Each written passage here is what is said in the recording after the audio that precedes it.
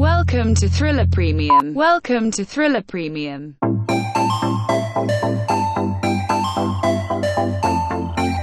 In-depth coverage and timely analysis of macro and micro happenings in crypto and Bitcoin. Welcome to Thriller Insider.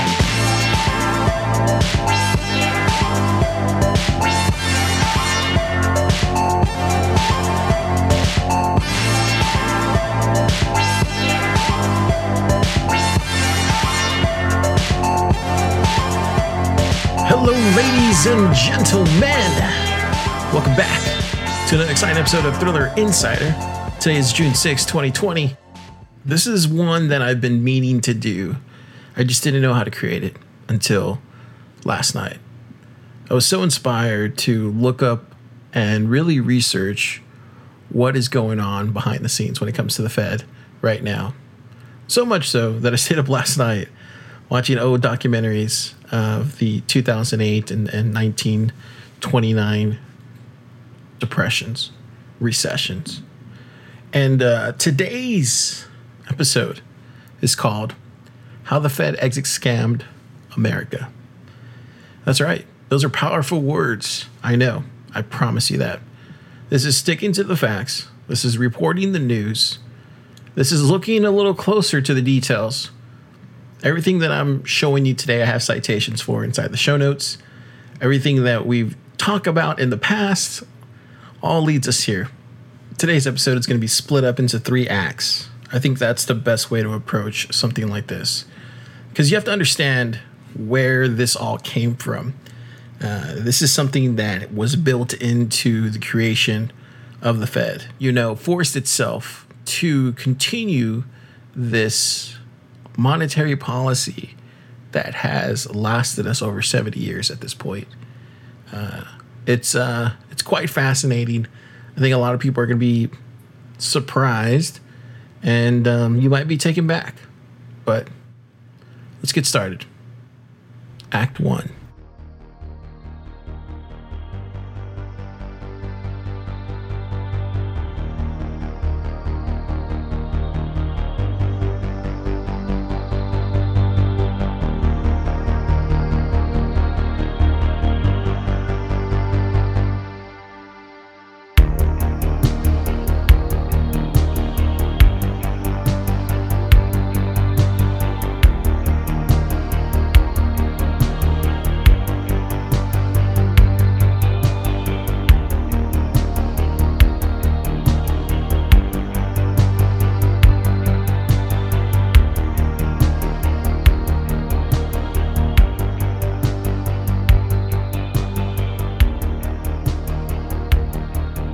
So Act 1 is mainly about the early 1900s up until mid-1930s.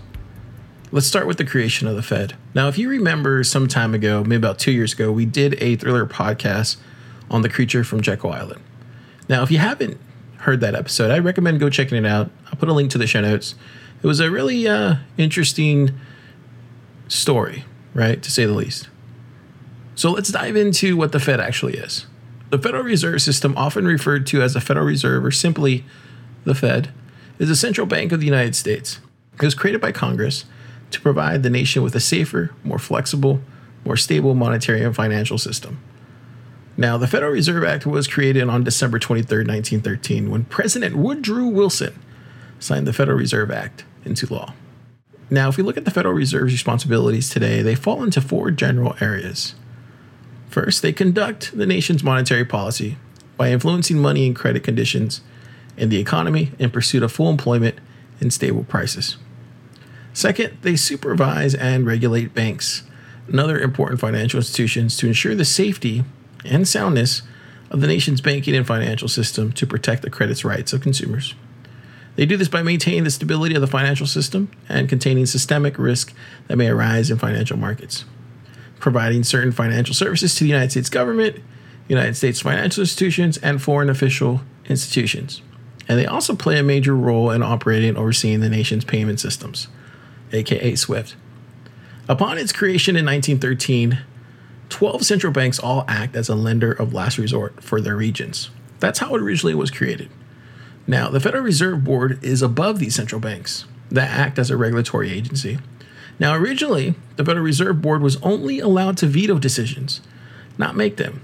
This caused paralysis in the original system as they all couldn't agree, further fueling the beginnings of the Great Depression. Now, let's dive into the Great Depression. Most people remember the Great Depression, but probably from the history books. There's an excellent book called Lords of Finance. And one of the authors from that book, his name is, I'm pretty sure I'm going to butcher the name, but his name is Laquat Hamed. And he goes into great detail about how World War I had only ended, 10 years after the start of the Great Depression in 1929.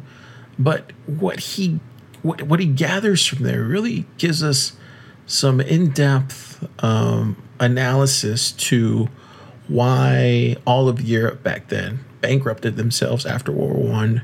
And it's mainly because they financed themselves for World War I just by borrowing. So back then, the debt to GDP levels were something like 200 to 300%. So they paid for it by inflating the debt away. Surprisingly, that's something I didn't know. The Allies demanded reparations from Germany because they owed the U.S., and the U.S. refused to forgive these debts.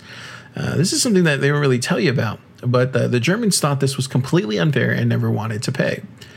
Most people don't realize this, but debt to GDP ratio is something that is widely known around the macroeconomic space, especially in the trading models and expectations from analysts. So most countries around the world rely on sovereign debt to finance their government and economy. When this debt is used in moderation, it can position an economy to grow more quickly. This is much like using debt to finance a business. Now, the debt to GDP ratio is a financial measurement for a country similar to a business debt to equity ratio. Both ratios are designed to help interested parties determine if a country has too much debt. It is a measurement of financial health, and there is no set ideal ratio for a country to have to indicate its financial health. However, when the ratio is used with other information, it can help you develop a working concept of a country's health. This can help you decide whether a country's economy is worth investing in. So I'm going to put a chart here in the show notes, but if you look here at the government debt to GDP in the United States, now it's expected to eclipse 120% this year. So you might think, well, is that good or bad, Car? Well, kind of put it in perspective. The U.S.'s highest debt to GDP ratio was 121.7% at the end of World War II in 1946. Now, debt levels gradually fell from their post-World War II peak before plateauing between 31 and 40% in the 1970s, ultimately hitting a historic 31.7% low in 1974. Now, ratios have steadily risen since 1980 and then jumped sharply following 2007's subprime housing crisis, and of course the financial meltdown. So if you look at something like where we're at today, we're expected to be at 120% by the end of this year, and I'm not entirely sure if this was before or after. I'm not sure if this chart was created before or after the COVID-19 pandemic. So that's something to consider as well too. Now, one of the consequences of World War I was massive inflation. Now, this is not surprising, right? And this was caused by hyperinflation in the early 1920s. During that time, central bankers spent most of the mid to late 1920s trying to save the British pound from collapsing. Sound familiar? They actually went back to the gold standard because they thought it was the cure for hyperinflation. Now, when I started diving into this, I quickly realized, wow, so we actually had something, because this is something I didn't know. We actually had something very similar to what we're experiencing now. And a lot of people were saying we need to go back to gold. And you hear a bunch of, gold bugs say we need to get back to gold. But they actually did that. They actually had a recession after World War I. They went back to gold, but it wasn't the cure for hyperinflation. They were wrong. So the world suffered from the shortage of gold in the 1920s. Now, this was because the vast majority of the gold or actually I should say 2/3 of the gold was with the United States because of capital flights and payments and all that sort of stuff, right? So the reason it didn't work was because the majority of the gold was with the United States. So it's kind of like being a poker player, right, at a table, and you're trying to bet, but you have the biggest stack, and everybody's coming in with their, small little stacks. Well, it doesn't really make for a global economy. Now, the main problem was Britain went back to the old exchange rate for gold and British pound, which caused the British pound to be overvalued. Now, think about that. That's crazy, right? So in 1927, the central banks got together to discuss a way out of the mess they created. What do you think they did? Well, they decided to lower interest rates for European countries to pay back the debt at a lower cost. It was in July 1927, which also happens to be the start of the stock market bubble. Now, within 3 months of the stock market, it was up over 21%, and it never looked back, right? And then it burst in October of 1929, and that occurred, what we foresaw as the next Great Depression. Well, the one thing they do teach you in school was that afterwards, there was a run on the banks. And that's probably all I remember from grade school about the Great Depression. Now, a banking crisis started in 1931, and it was eerily quite the opposite of what we saw in 2020. Now, if you remember here recently, the Fed actually went on Twitter and all social media sites and said, don't run. There's money in the banks. Don't make a run for it. And it was quite the opposite of what we saw here, right? So with the Fed injecting liquidity to central banks and repo markets in 2019, this kind of helped us put us in a better position to maintain our way of life for the most part, And eventually, through the 1930s, Britain, Italy, and Germany all defaulted on its war debts, going off the gold standard, which then started the recovery. But it makes you wonder, this ideology of the gold standard is that somehow if everyone uses gold, everything is resolved. But the historical data shows that when that actually happens, people just simply hoard it or stop spending money in the economy. Therefore, there's no economic progress. Then all you have is just piles of gold in the world and nothing to show for it. This research definitely got me thinking about Bitcoin and gold and that kind of store value a little bit different now. Yeah, it's completely fascinating. Okay, so let's get into where we are now. Because we've covered the Great Depression of 1929 into the 30s, what that looked like, how it got there, right? Now let's look at where we're at today with everything that's going on here in 2020 and the depression that we're in right now, even though they don't want to call it that. All the numbers suspect that this is what that is. And I think the biggest thing that you see the difference in these two, times is the lack of empathy in this time, I think, as opposed to the 1920s, 1930s. There's more concern for the people back then. Let's jump into Act 2.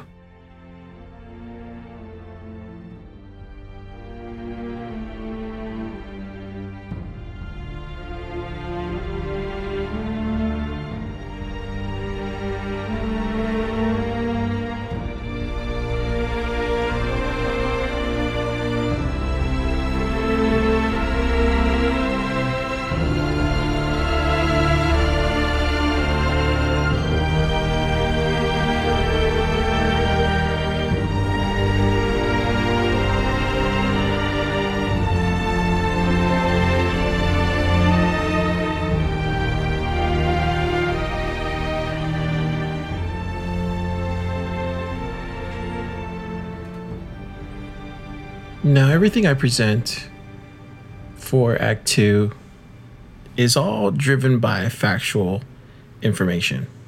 There's no hidden conspiracy theory. There's no tinfoil hat kind of mantra. It's literally looking at the facts, looking at Reuters, looking at the Financial Times, and just reporting it as it is. That's all I can do. I'll give you my opinion on everything in the third act, but Let's just report what's going on. Now, most people won't tell you this, but if you go to Investopedia, one of the biggest websites when it comes to investing, you learn all sorts of things. There's a slow and steady transition to China. Of the 173 countries outside the top 20, they make up less than a fourth of the total global economy. So we need to think of it like that. The United States currently has 23.6%. You look at something like the United Kingdom, 3.3%, Germany, 4.6%, Japan, 5.7%. You look at something like China. Now, China has 15.5%. Now, this is according to Investopedia. And currently, right now, if you look at the U.S. nominal GDP, it's 21.44 trillion. Now, the U.S. has retained its position of being the world's largest economy since 1871. But the size of the U.S. economy was at 20.58 trillion in 2018. It has grown. And there's an expected anticipation that it will reach 22.3 trillion in 2020. But again, I don't know if this was taken before or after COVID-19 pandemic. Now, the U.S. is often dubbed as an economic superpower, and that's because the economy constitutes almost a quarter of the global economy, backed by advanced infrastructure, technology, and an abundance of natural resources, and of course, the military-industrial complex. Now, if you look at something like China, China has 14.14 trillion. China has experienced exponential growth over the past few decades, breaking the barriers of a centrally planned closed economy to evolve into a manufacturing and exporting hub of the world. China is often referred to as the world's factory, right? Given its huge manufacturing and export base. However, over the years, the role of services has gradually increased, and that of manufacturing as a contributor to GDP has declined relatively. Now, back in 1980, China was the seventh largest economy, and they were still in the billions, right? 300 billion. They were close to the coin market cap. Now, while the size of the United States then was 2.86 trillion, we have to look at market reforms since 1978 because the Asian powerhouse has seen economic growth averaging 10% annually. Now, in recent years, the pace of growth has slowed, although it remains high in comparison to its peer nations. Now, the IMF projects a growth of 5.8% in 2020. Like I said, not sure if this is before or after COVID-19 pandemic, which would sober down to around 5.6 by 2023. Over the years, the difference in the size of Chinese and the U.S. economy has been shrinking rapidly. And of course, there's so much going on with trade wars, digital yuan. We're in a really critical time in history. There's really no other way to put that. There's people in the know, and then there's people who have to go search for the truth. Unfortunately, we're having to search for the truth, right? We're having to read these facts and interpret them, and whether they're crucial to what's going on right now or crucial to the future ahead of us. So let me tell you about a boiling frog. Now, you probably have heard this fable before, describing a frog being slowly boiled alive, right? The premise is that if a frog is put suddenly into boiling water, it will jump out. But if the frog is put in tepid water, which is then brought to a boil slowly, it will not perceive the danger and will be cooked to death. Now, the story is, of course, a metaphor for the inability or unwillingness of people to react to or be aware of threats that arise gradually rather than suddenly. Now, during the 2007-2009 recession, the U.S. real GDP fell about $650 billion, or 4.3%, and it did not recover its $15 trillion pre-recession level for 3 years. That's right, it took 3 years. Now, that recession didn't have the psychological impacts unique to today's current pandemic, but it can kind of give us some insight into what we should expect as far as the amount of years it will take to recover from this. Now, former Federal Reserve Chair Janet Yellen recently said some startling things. On April 6, 2020, Yellen told CNBC's Sarah Eisen on Squawk that the Fed is far more restricted than most other central banks. So, what that means is, so far so good. That's why the U.S. has had one of the least bad paper currencies. it's only lost 90% of its purchasing power since 1950. Most paper currencies have fared much worse. It would be a substantial change to give the Federal Reserve the ability to buy stock. I frankly don't think it's necessary at this point. I think intervention to support the credit markets is more important, but longer term, it wouldn't be a bad thing for Congress to reconsider the powers that the Fed has with respect to assets it can own. What is going on here, ladies and gentlemen? This is a former Federal Reserve chair saying this. So, I'm going to play something even more alarming. And this is coming from Alan Greenspan. And his discussion with Liaquat Ahmed about the recent crash here during Wall Street on March 12th shows that the vast majority of the Fed think and willingly believe they don't have a problem until inflation comes. Take a listen to what they say. But you were talking earlier about 1990 and the financial crisis in 2008. I think we spent, over 1.5 trillion. Right. Now, that was a very different circumstance, different situation, but this is hitting a lot of people in a very short time. So 8.2 billion doesn't go very far. No. So what do you think on the fiscal side will happen? Will it happen also in time to help or hinder the election in one way or another? I think the recession probably started yesterday. So, I would be... Central Standard Time. Right. So, it's probably not going to solve the problem of the recession, and we're going to have automatic stabilizers kick in, so the deficit's going to go up. Will it get us out of the recession? I don't know. I don't know whether they'll feel compelled, particularly given the political divisions and given that we're going into an election year. It's hard for me to see. About the Federal Reserve? Or no, just the Congress. Sorry, the Congress. Whether the two sides will... Will we get a stimulus package? And how large will it be? And, I just don't think the sort of level of cooperation to get a stimulus package through will exist. But I don't think we actually we don't need the sort of package that we had in 2008, because then we needed to stabilize the banking system, and I don't think we're having a run on the banking system. In fact, I think banks are in reasonable shape. The politics are changing, and I think just take a look at the budgets. The entitlements are growing faster than the economy. Why? Because people are looking for ways, in Congress, for example, of buying votes. This is the simplest way. Is what do? You get a bill on the House or the Senate, and you get it passed. Why? Because rising deficits don't matter until they trigger inflation. Rising deficits have a very considerable attraction to a congressperson or a senator because it's no cost, seemingly.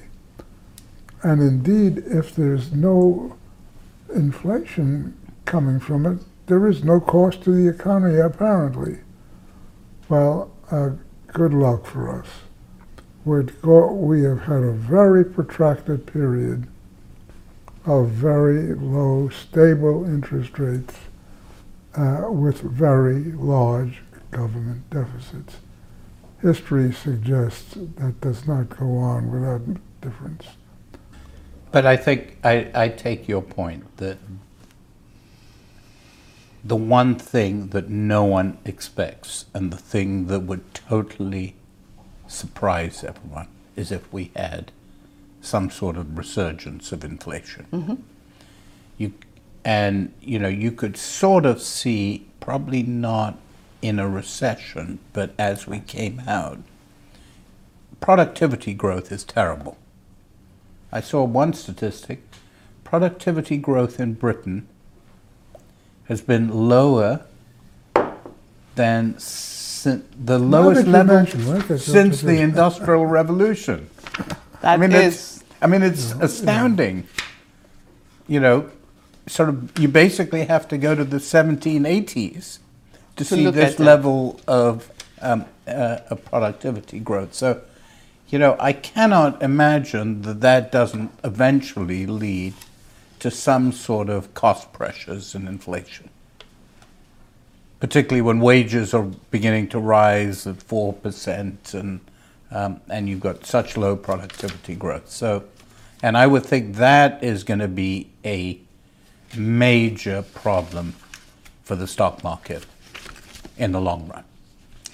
Now, look at Alan's number. I think if I remember correctly, Ireland looked very healthy in there, right? Oh, yeah. Ireland is one of the... That's because they got a phony... you know, we don't have output per hour anyway. Right. But we have output per person. Per person. Yeah. I mean, these are sort of astoundingly low numbers. Across the board. Right. Any surprises? And the reason is that there is no yet, we haven't seen inflation yet. When we see inflation, then everyone will get, or shall we say, move in a different direction politically. So what is impressive here is China is 6.7%. Right. So it's obvious to me, according to Alan Greenspan, that inflation can't happen until it happens. It's troubling to hear him say that because I think he's close to his 80s or 90s at this point. It's really troubling to hear him say that so casually. And when they briefly laughed in the beginning, it struck a nerve. Now, Preston Tsai is an investing, finance, a Bitcoin guy. He's the co-founder of the Investors Podcast Network. He really drops some interesting takes on Twitter. But I think he hits it out of the park better than anybody I've heard say what's going on right now. So I'm going to read you his thread, and I'll put that in the show notes because this is exactly what's going on right now. And it's one of those things where most people understand what's going on, but it's just hard to put into words, or it's hard to verbally express it. So this is what he says. Central banks are aggressively inflating the fiat monetary base. Since 2008, the U.S. Federal Reserve has expanded their balance sheet from $800 billion to $7.1 trillion. That means they have inflated that fiat monetary base supply of currency by 21.9% annually over that 11-year period of time. Well, then why haven't we seen CPI inflation? He says, easy, because they are buying financial assets with that freshly printed money. Bonds are purchased off the open market and freshly printed cash is supplied into the free and open economy. The problem with this is the money goes straight into the hands of the people holding the assets, and only a trickle comes down into the lower income sections of the economy where a majority of the population, percentage-wise, exists, as the wealthy portion of the population continues to benefit from this process of inserting freshly printed cash into the system. Their net worth continues to skyrocket and grow, and they get first access to allocate the capital to even more advantageous assets that make even more money. This is not free. This is not open. This is manipulated. You won't find CPI inflation because the freshly printed money is nesting itself into financial assets by bidding the market capitalization higher and higher. Now he switches gears into deflation. So check this out. When an economy's money supply becomes manipulated in an inflationary manner, it incentivizes aggressive investment. This is because if the cash is simply held, its value will continue to debase over time. But if that fiat is invested, it can potentially outpace the debasement.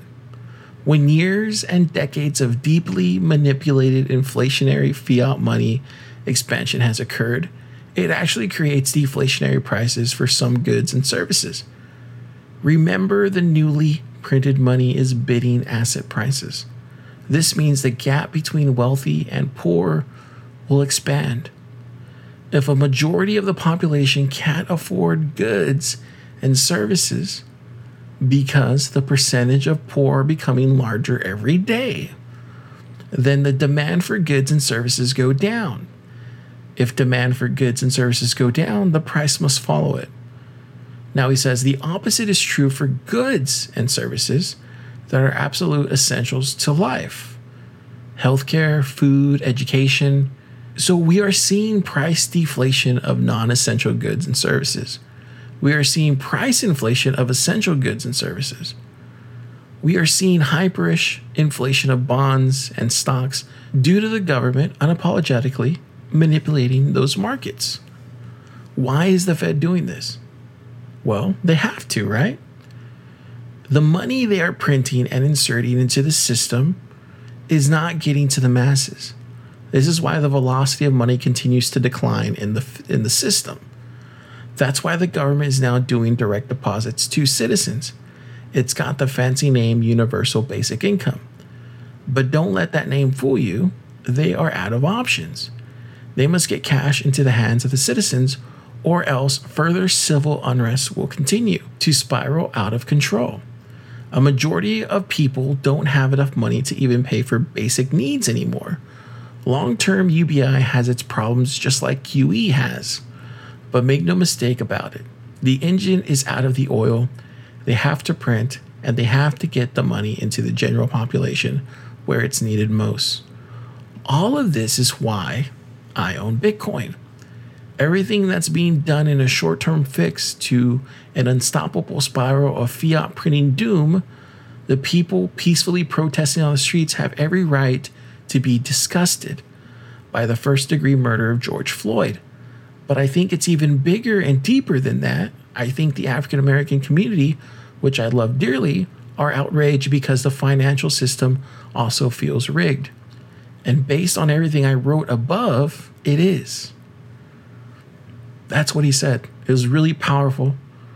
And to be honest, it's right on with everything that we talk about here on Thriller Crypto. So now we're going to jump into Raoul Pal. He's going to explain these different phases of what's going on right now. He has a really great pulse on the global economy, on the Fed. He's a Bitcoin guy, he's a gold guy, and he really understands the mechanics of it all. So take a listen. There's three phases, I think, of how this plays out. Now, first caveat is I can be spectacularly wrong, even though I've been really quite right for a while now. That does not mean that that's going to hold true. But my thought process is, we had the liquidation event to start with. That was the panic. The financial system froze up. The Fed needs to inject liquidity. All the central banks around the world, oh my God, our banking system won't function. Money markets won't function. And we need to help all the people who've lost income. Phase one. Phase two is the hope. Oh, we've given money to people who need income. We've injected the liquidity, and the rate of virus expansion is now falling, and we should get more mobility, and that's going to be a rebound. That's the hope phase. I think we're pretty much completing that as we speak. The question is what is the next phase? We either return to normal in some slow way, which the market is pretty much priced, or I think that when you have a huge amount of outstanding debt and reduced cash flow, I don't think growth goes back to normal. So just a reduction in cash flow. So we're not talking about negative 10% GDP, but just like a negative 2 or 3% recession numbers after just eviscerating everybody's cash in the last 3 months. There's no cash left. Mm-hmm. The government's been trying to paper over the cracks for everybody, but corporations too. There's no cash. So you're going to start having lower cash than is needed to service debts. and that's called debt deflation. Mm. That comes along hand in hand with deflation in prices, which we're seeing everywhere. The forward-looking CPI looks like around the world it should go to -2%, -3%. Well, with rates at zero, what do the central banks do? Everybody's in the same boat, not just the Fed. Well, what that means is real rates go up. So you're tightening interest rates in the middle of a recession. That's what it does. It means it's harder to pay your debts back. Mm-hmm. Because basically you're getting less income, which is what deflation really means to you. So if that's the case, then the chances of a massive insolvency event go up. And I fear the insolvency event. I think people don't understand the difference between liquidity and solvency. Mm-hmm. Liquidity is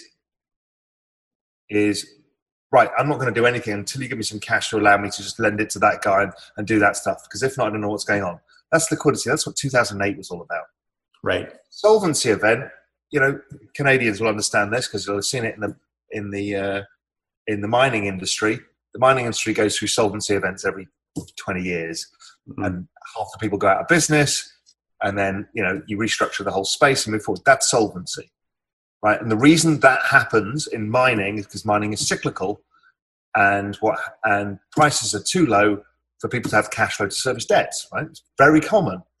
Most people don't understand that in the economy. They just don't believe that happens any longer, but it does, and it's going to happen to companies like General Electric, Ford, even potentially AT&T, who's the world's largest borrower. So there's some huge, huge issues, and I think this is what plays out over the next 18 months. So what's interesting about what he just said right there is a solvency problem, right? And he's correlating that to different corporations, different companies across the United States that are going to have this issue. So for anybody that doesn't understand how a solvency problem works, can function, right? Or can't function. So it's when an entity's debt is larger than their equity. Let's say so-and-so has a solvency problem with its liabilities and equity are greater than its assets. A solvency problem is basically when they're not making profit. It's just a propped up asset. Raoul Pal is suggesting that most of these companies might have a solvency problem here in the short term. And you're probably wondering why that is, Car. Why are they having a solvency problem? Well, you don't have to look any further than BlackRock. Now, remember how this Thriller Insider is called How the Fed Exit Scammed America? Well, BlackRock is assisting with that exit scam. Now, I tweeted yesterday about how this podcast is in a very special position as far as Bitcoin or crypto podcasts that you otherwise would hear out there. We don't have any ads. We're not beholden to anybody. I'm not in the financial system, right? I'm not affiliated with any Bitcoin or crypto company. I work in IT. So everything that I have to do, as far as research-wise, has to be done on my own time. So I'm in a perfect position to talk about something like this because not everybody can cover it. There was only one person that spoke out against BlackRock about this. And I feel like it's my patriotic duty to share what's going on because this is just all types of wrong. So let's dive into it. Now, BlackRock has been issued a $7 trillion, I would say, cash flow buffet from the Federal Reserve. Now, these funds were supposed to be used for U.S. companies, but BlackRock, as you know, is a worldwide global asset manager, right? And they are a large shareholder of a lot of companies. Now, the Federal Reserve asked them for help with parts of its multi-trillion-dollar coronavirus rescue package back in March. Now, the U.S. Central Bank handed BlackRock's Financial Markets Advisory Unit to bail out and mandate without a competitive process. Basically, no one else had the opportunity like Vanguard, like Fidelity, like any one of these other companies, asset management companies, to compete for that bid. So that leads a lot of people wondering, why did BlackRock get the okay? Was it because they also audit the Fed? Is it because they also, in 2008, got leaned on previously before? Or is it because there is a conflict of interest with Mitch McConnell and his wife, Elaine Chao, very much benefiting from the Fed handling trillions to BlackRock? Now, this is astounding to me how they're able to get away with this. It's there's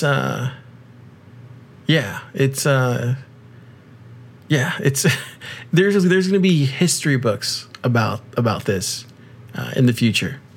I know that for certain. So there's one person who's speaking out against this. Literally one person. She is Martha McSally. She's a senator. She's a Republican. She says a lot of things in this interview that I don't agree with. So take that in consideration. But the part that I do agree with is when she talks about BlackRock and why the Fed just gave them trillions of dollars with no oversight.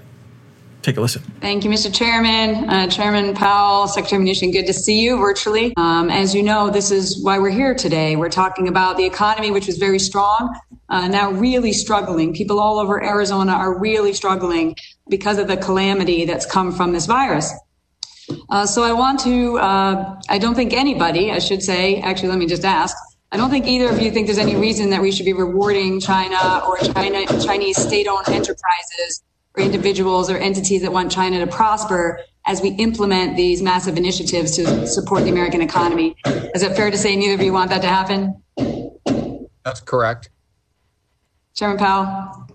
Senator McSally, that's really not a question for me. You know, we're at the economic response to this. I know, but none of us as Americans want to see, you know, China or Chinese-owned enterprises prospering. So I want to talk about a company called BlackRock.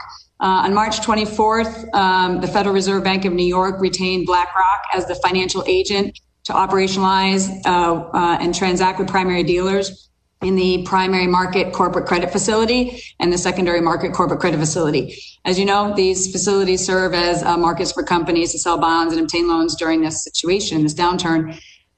Typically, there's a competition, a competitive bidding process, but BlackRock was selected for this one. As you probably know, BlackRock is one of the leading investment banks in Chinese funds, including helping Chinese companies list and go public on American stock exchanges. Chinese companies listed on American exchanges are prohibit the Public Company Accounting Oversight Board, or the PCAOB, from reviewing their audit reports. On BlackRock's website, they have a page titled 5 Myths and Realities About Investing in China. According to BlackRock, one of the biggest myths about China is that Chinese state-owned enterprises don't control their economy. BlackRock even tries to back that up with data. I won't go into all of it, but it's ridiculous. BlackRock's ode to China doesn't mention anything about human rights abuses, military responses to the Hong Kong democracy protests, or even that the country is ruled by a communist party. Ironic that one of the world's largest investment banks and allegedly a staple of free markets neglects to mention the fact that communists actually run China, and all while refusing to invest in a number of legitimate and legal industries here in America, but that's a separate issue. So my question is, how and why did BlackRock get selected as a financial agent for these facilities? How much money do they stand to make as the agent? And what, if anything, will prevent BlackRock from taking their profits that they earn to invest in their interest in China and Chinese state-owned enterprises? So I guess I'll take that. We hired BlackRock for their expertise in these markets. They're actually an asset manager. They are a very large asset manager, which is active in the markets that we're concerned with the primary market and secondary market credit facilities. It was done very quickly due to the urgency and the need for their expertise. We will rebid the contract as we in practice do going forward. Yeah. And so that's where that is. The fees are a matter of public record, and we'll be happy to supply those to you. But what, if anything, can we do to prevent any of their profits from this to actually benefiting China and Chinese state-owned companies, which they're severely invested in? I would just say this: all large asset managers buy Chinese securities. These are global asset managers. It's in no way. I'm not here to defend or criticize them for that. It's not really relevant to the work we want them to do. What we're trying to do is create conditions in which U.S. workers can keep their jobs or return to them. And that's what our sole focus is. We're not trying to reach out for other public policy objectives or deviate from that. We have really a laser focus on that. And we concluded that this company was the right one to be our fiscal agent in this place. Their views on anything else are really not important. What's important is that we do everything we can to support employment in the United States. Well, let me just say it's important to all of us, and thank you for all your leadership on this, to support our economy, to support jobs, to get our economy back on track. But it's also important that we wake up as Americans and that we hold China accountable, and that they're not allowed to profit because of these investments taxpayers are made. So I'm going to follow up with you on these issues. I really think BlackRock and others need to also wake up and do their patriotic duty, see what's going on here. China, communist China, should not be profiting off of unleashing this calamity on the world. And that should be something that should unite all Americans, even if they work at BlackRock. So as you can tell, there's a lot to digest there. So I'm strictly going to stick to what Federal Chairman Powell said. Now, China knows that Wall Street is the gateway to America's central nervous system. Finance controls capital. Wall Street is the conduit of highly valuable information about all sectors of the economy. It has privileged access in the corridors of power, and Washington, D.C. and Wall Street can buy it all because it has, with Goldman Sachs entering our Treasury Department, all sorts of institutions, unfortunately. BlackRock's emerging markets ETFs hold about $300 million. Now, this was back in 2018, a small fraction of $7.4 trillion in assets under management that it held last year in 2018. Now, this company, BlackRock, is indeed identified as China partner. Their expertise and judgment in creating portfolios can deliver these Chinese markets to its shareholders, to you if you wanted to. There's no secret that BlackRock has identified China as a large and fast-growing market. As we said earlier here in Act 2, that they are growing and there is a slow migration to move liquidity and inflate assets in China. Now, Powell said something interesting. Manager, which is active in the markets that we're concerned with the primary market and secondary market credit facilities. Why is he concerned with China's markets? Well, it's because he knows that's where growth is going to happen, right? That's where they're going to see the increased amount of return from the amount of money they just handed over to BlackRock. So it's kind of shooting yourself in the foot to save your toe, right? It's ass backwards in plain speak.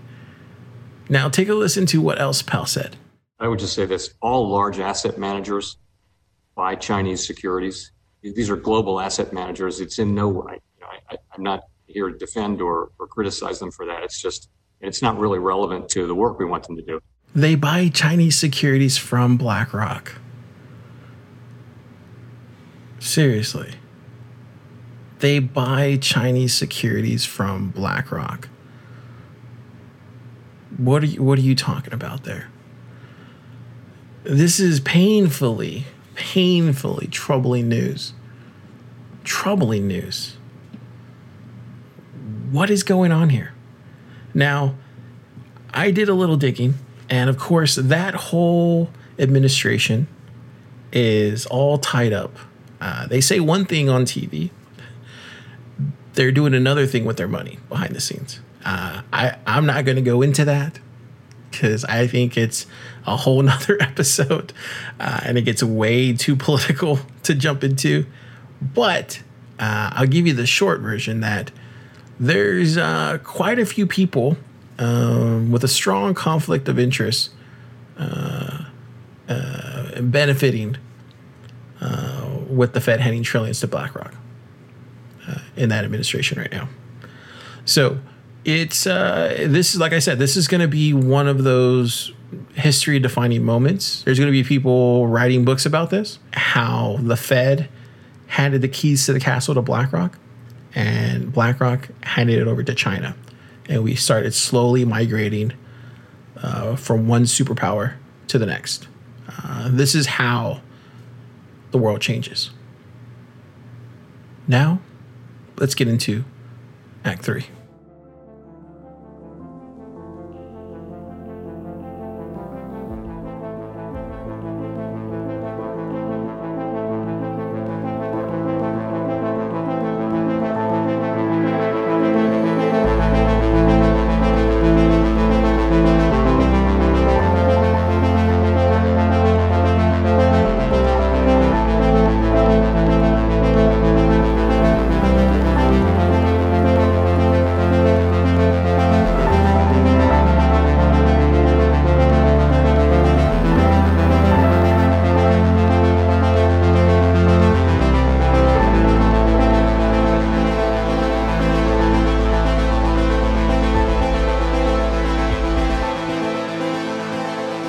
Now we're going to talk about what the future holds for Bitcoin. Bitcoin, to me, still stands as the people's money, the people's store value. The future is bright for Bitcoin because there is a digital asset world being built out there on decentralized systems for the future of humanity and the global economy, where we can function as one and level the fucking playing field. Holding and buying Bitcoin is the only thing, according to the research done today, that is going to keep us solvent. And I'm not the only person that says this. There is way smarter people out there talking about this, expressing this. Take a listen to Raoul Pal. He goes on Cambridge House and has a discussion about this very same thing. Where do you put your money? You leave it in cash? Put it in gold? Do they have 100x possibilities in their near future? I don't think so. But does Bitcoin have those possibilities in the near future? I think they do. Take a listen. And that's how I see it. See, everybody else says the Fed are printing money, rates are at zero, maybe they go negative, therefore the dollar collapses. It doesn't work that way. Currency world is a relative world, and there's a supply and demand issue. And we live in a world that is defined by the dollar standard. I don't think any single currency has dominated the world as this has in the last 400 or 500 years. So this currency, the dollar, is 70% of all trade around the world, of all currency transactions. Now, the problem is the US discovered shale. So they stopped buying oil from others, or as much oil. They started reducing the trade deficit, just at a time when foreigners had borrowed record amounts of dollars. And then the US started trade wars, which puts less dollars in the system. And then that created a slowdown in global trade, which meant that the price of commodities fell and the price of oil fell. And that put less dollars in the system. So basically, all of these dollar borrowers are playing a game of musical chairs. And every day, somebody takes a new chair away. Right. And the weakest creditor has to give up. Or they have to pay up for those dollars. Now, could this not, in a way, be self-defeating for the U.S.? They've lent out, $12 trillion of the countries, foreign countries are short U.S. dollars. Simultaneously, the U.S. is cutting off U.S. dollar cash flow to a lot of these countries that have borrowed. That compromises the lender, no? At what point does it become a U.S. problem? This money's been lent out and just won't. Well, interesting enough, it's not the US that's lent it to them. So this is the magic of the Eurodollar market. Now, don't confuse this with euro dollar, the exchange rate. This is the euro dollar interest rate futures, the interest rate markets, which are the offshore dollar lending markets. So a bank like Deutsche Bank or HSBC or UBS or credit can create dollars in the system via the euro dollar markets. And that is the problem. So it ends up on these banks' balance sheets. That's where the lending issue lies. Now, they may repackage it and sell it to insurance companies or pension companies. Sure. It's not clear, but it's the foreign banks and their counterparts with the corporations. Now, the issue is the Fed issues swap lines to many of these countries. That's okay. So you give it to Europe, the Europeans take the swap lines, which is basically a short-term loan, and they lend it to their banks. The bank's like, thank God for that. I couldn't get any dollars. We needed that. But just the fact that they go, thank you, means they're not going to lend it to you. They will only lend to their best creditor because they need the money as well. So what happens is the marginal creditor starts falling by the wayside. And that whole mechanism feeds on itself. And this is essentially the beginning of what you've called the biggest insolvency in recorded history. Yeah, I think, look, the potential is there. And again, I don't deal in certainties, but I think this is a high probability event. And a high probability event for such an enormous call, I'm talking about, a 60% chance of this happening. So it's my favored probability that we're going to go into a big solvency event. How that plays out, that we don't know yet. Got it. So how are you positioned then, Raul? If this is in your periphery on the horizon, what does your portfolio look like right now? So at top-down macro level, my personal portfolio is 25% gold, 25% Bitcoin, 25% cash in the bank, and 25% trading opportunities. And is that cash US dollars? Yeah. It is. You're 25% gold, 25% Bitcoin, 25% cash. Yeah, and then within my trading opportunities, most of my bets are long bonds, long US dollars, and long gold miners, stuff like that. So it's very concentrated in these kind of themes. I'm not short equities yet, but I'm looking to start shorting the big indebted US companies, General Electrics and the AT&Ts and that kind of stuff. Okay, now why such a massive bet on Bitcoin? Because, and again, that's my liquid, available investment money, right? So that's not total net worth, because 25% total net worth is a lot, unless you happen to be very early and you've kept it all the way through. Then some people end up with huge numbers like that. Bitcoin, it's very simple. The dollar standard is going to break the system.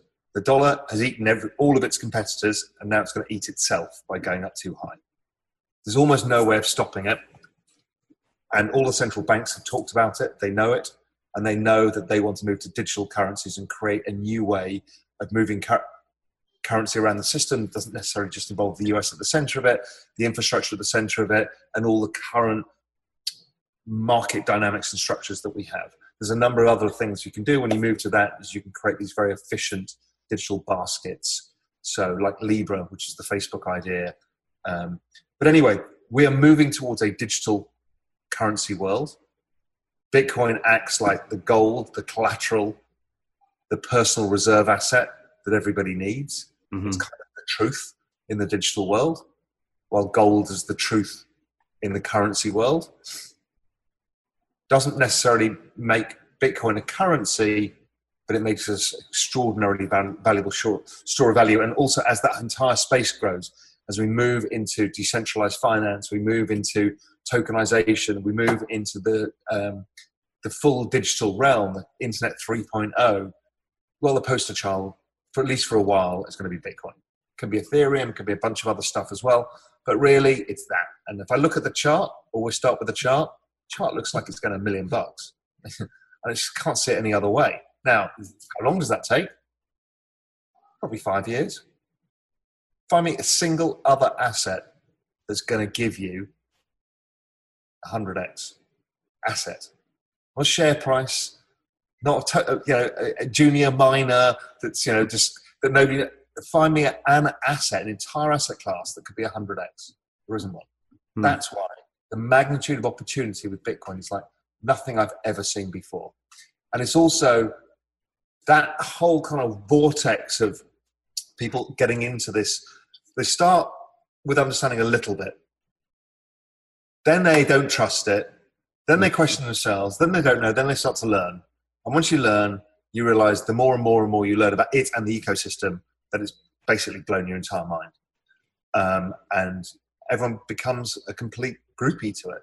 And I've seen the greatest macro minds in the world, with the latest one being Paul Tudor Jones, who've gone, I get it. The opportunity set is bigger than anything else in the world. But let's go at a simple level. We are going to move to a different financial system. We have to. That is commensurate with the modern age of the internet. We cannot pass money around. It takes me 4 days to get from Cayman to Canada. You know, all of this stupid stuff that goes on when I can do it literally in a few seconds. Mm-hmm. We're living with legacy systems in terms of lending, who owes what to whom, custody, trust, all of these things that are going to change. Bitcoin is basically the share price of that. Sure. And it also has a tremendous store of value. So while the world is basically debasing fiat currency, Bitcoin, on the other hand, is hardening its currency because the algorithm, every few years, reduces the supply of Bitcoin, which is the absolute opposite of all other asset classes.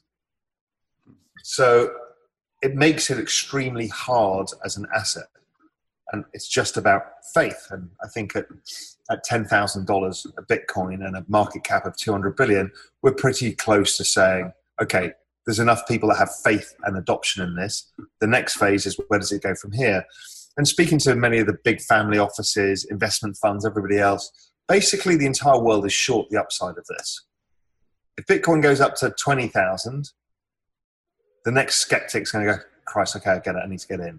If it goes up to 50,000, half the endowments, half the family offices, all right, we're going to have to get in, because this is, the more it goes up in market cap terms, the more meaningful it is. Because it's not just a super spike that goes up and down like tulip bubble, right?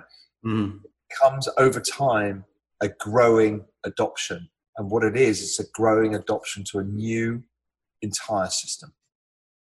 And 5 years is a very short timeline, in my view, for that kind of a gain. What does that world look like? What has to happen? Bitcoin already is the best performing asset price in all best performing asset in all recorded history, right? So nothing has ever performed like this has. Okay. So it would be a slowdown the rate of change of growth to say $1 million in 5 years. Sure. Okay. Yeah. It would be a slowdown. We did about the same gain in 2017 alone. Yeah. Yeah, that was wild. Yeah, we were running a tech conference in Toronto, and it was anybody talking about Bitcoin, people were pulling down the drapes trying to get in the room, which to me was a big red flag, right? You know, when you see that kind of activity on a investment conference floor, you're like, okay, maybe we should pump the brakes here. Okay, now, so if this occurs and Bitcoin ends up, you know, $1 million per Bitcoin in 5 years, what do our lives look like, Raul? Like what happens to the dollar in that scenario, the US dollar? US dollar is not going anywhere, but it just has to be used less, right? I don't want to buy goods from China in dollars. So you're a Canadian, you buy goods from China in US dollars. Why? That doesn't make sense. What would actually be better? Because you've got all the currency fluctuations of a currency neither of you has control over. Mm. Right? That's just a pain. We've got this multi-trillion-dollar per day trading market of currencies. It doesn't need to exist, really. So imagine if you could create a basket, a global basket of currencies, which was yuan, yen, Aussie, Canadian, pound, euro, Korean won, and US dollars. So let's say the US dollar now wasn't 70% of that basket, it was 40% of that basket. And you agree that you're going to use the digital currency basket 1. Okay. And that is your reference price. Well, great. That makes a huge difference to everybody because the price doesn't go up and down because of currencies. What you're finding is the price of that currency fluctuates from global money supply or fiat currency printing or whatever format of understanding that you have for it. so it's much less volatile. So it stops. That could stop a lot of the cyclical boom busts of emerging markets. Right. Now, how does that impact the United States as the global powerhouse and their influence? I don't know. I mean, I can create two arguments for that. You could say, well, it's the end of the empire, or actually, if we can create a more stable world where debt, the US has a propensity, being the reserve currency, to accumulate a lot of debts. So maybe if things are on a blockchain and things have changed in how we did things, that we would have a more robust financial system. Maybe it allows for less leverage. So maybe that makes the dollar-based system last a lot longer, but just in a different format. So I don't really know. So I'm not the guy who says, well, the dollar goes up, then it collapses, and all fiat currencies go to nothing. It's hyperinflation, and we all go to gold and Bitcoin. I don't believe in that at all. I believe that the dollar is a very, very big problem that needs to be solved, like the dollar was in the 1930s. We will move to something different, and that the process of getting from here to there involves a lot of printing of money and a lot of things going wrong, and therefore, the dual aspect of gold and Bitcoin at the same time actually works very well. So I'll put a link to the Bitcoin stock to flow model, and if you look at this model, and we have in the past, we're expected to hit $1 million per Bitcoin here in 2025, 2026. I don't know. We'll see, right? So far, if you look at this model, past 10 years, it's pretty spot on, minus, 10 to 12 months, something like that. So it's going to be an interesting time. And there's really only a few different options that you can go. But for me, Bitcoin is the right option, because how this shakes out in 2021 is going to be a really interesting time for crypto and Bitcoin, because this is going to be the exact same time we're expected to see a bull run. But if the solvency crisis happens in that time frame as well, how does that affect that bull run? So there's still things I'm kind of grasping, still things I'm still trying to put my finger on.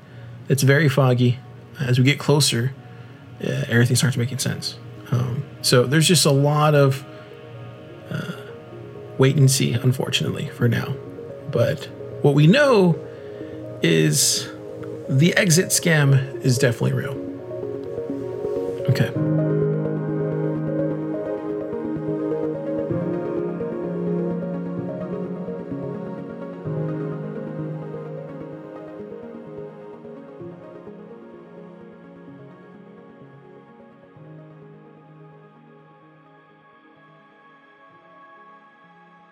Yeah, so it was really interesting putting all this together, because there's so much going on, so many pieces that you got to puzzle together, and it's just not playing, right?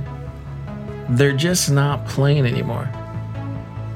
All this information is left out in the open, and they're just not hiding it.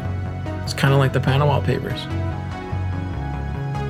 What are we doing here as a society where the people who steal from the poor and give to the rich are doing it in plain sight? I don't know if that's a world that we want to see succeed. So I stress, and I'll stress again, buying Bitcoin can potentially save the world. So make sure you share this with everybody and let them know that decentralization is coming to level the playing field.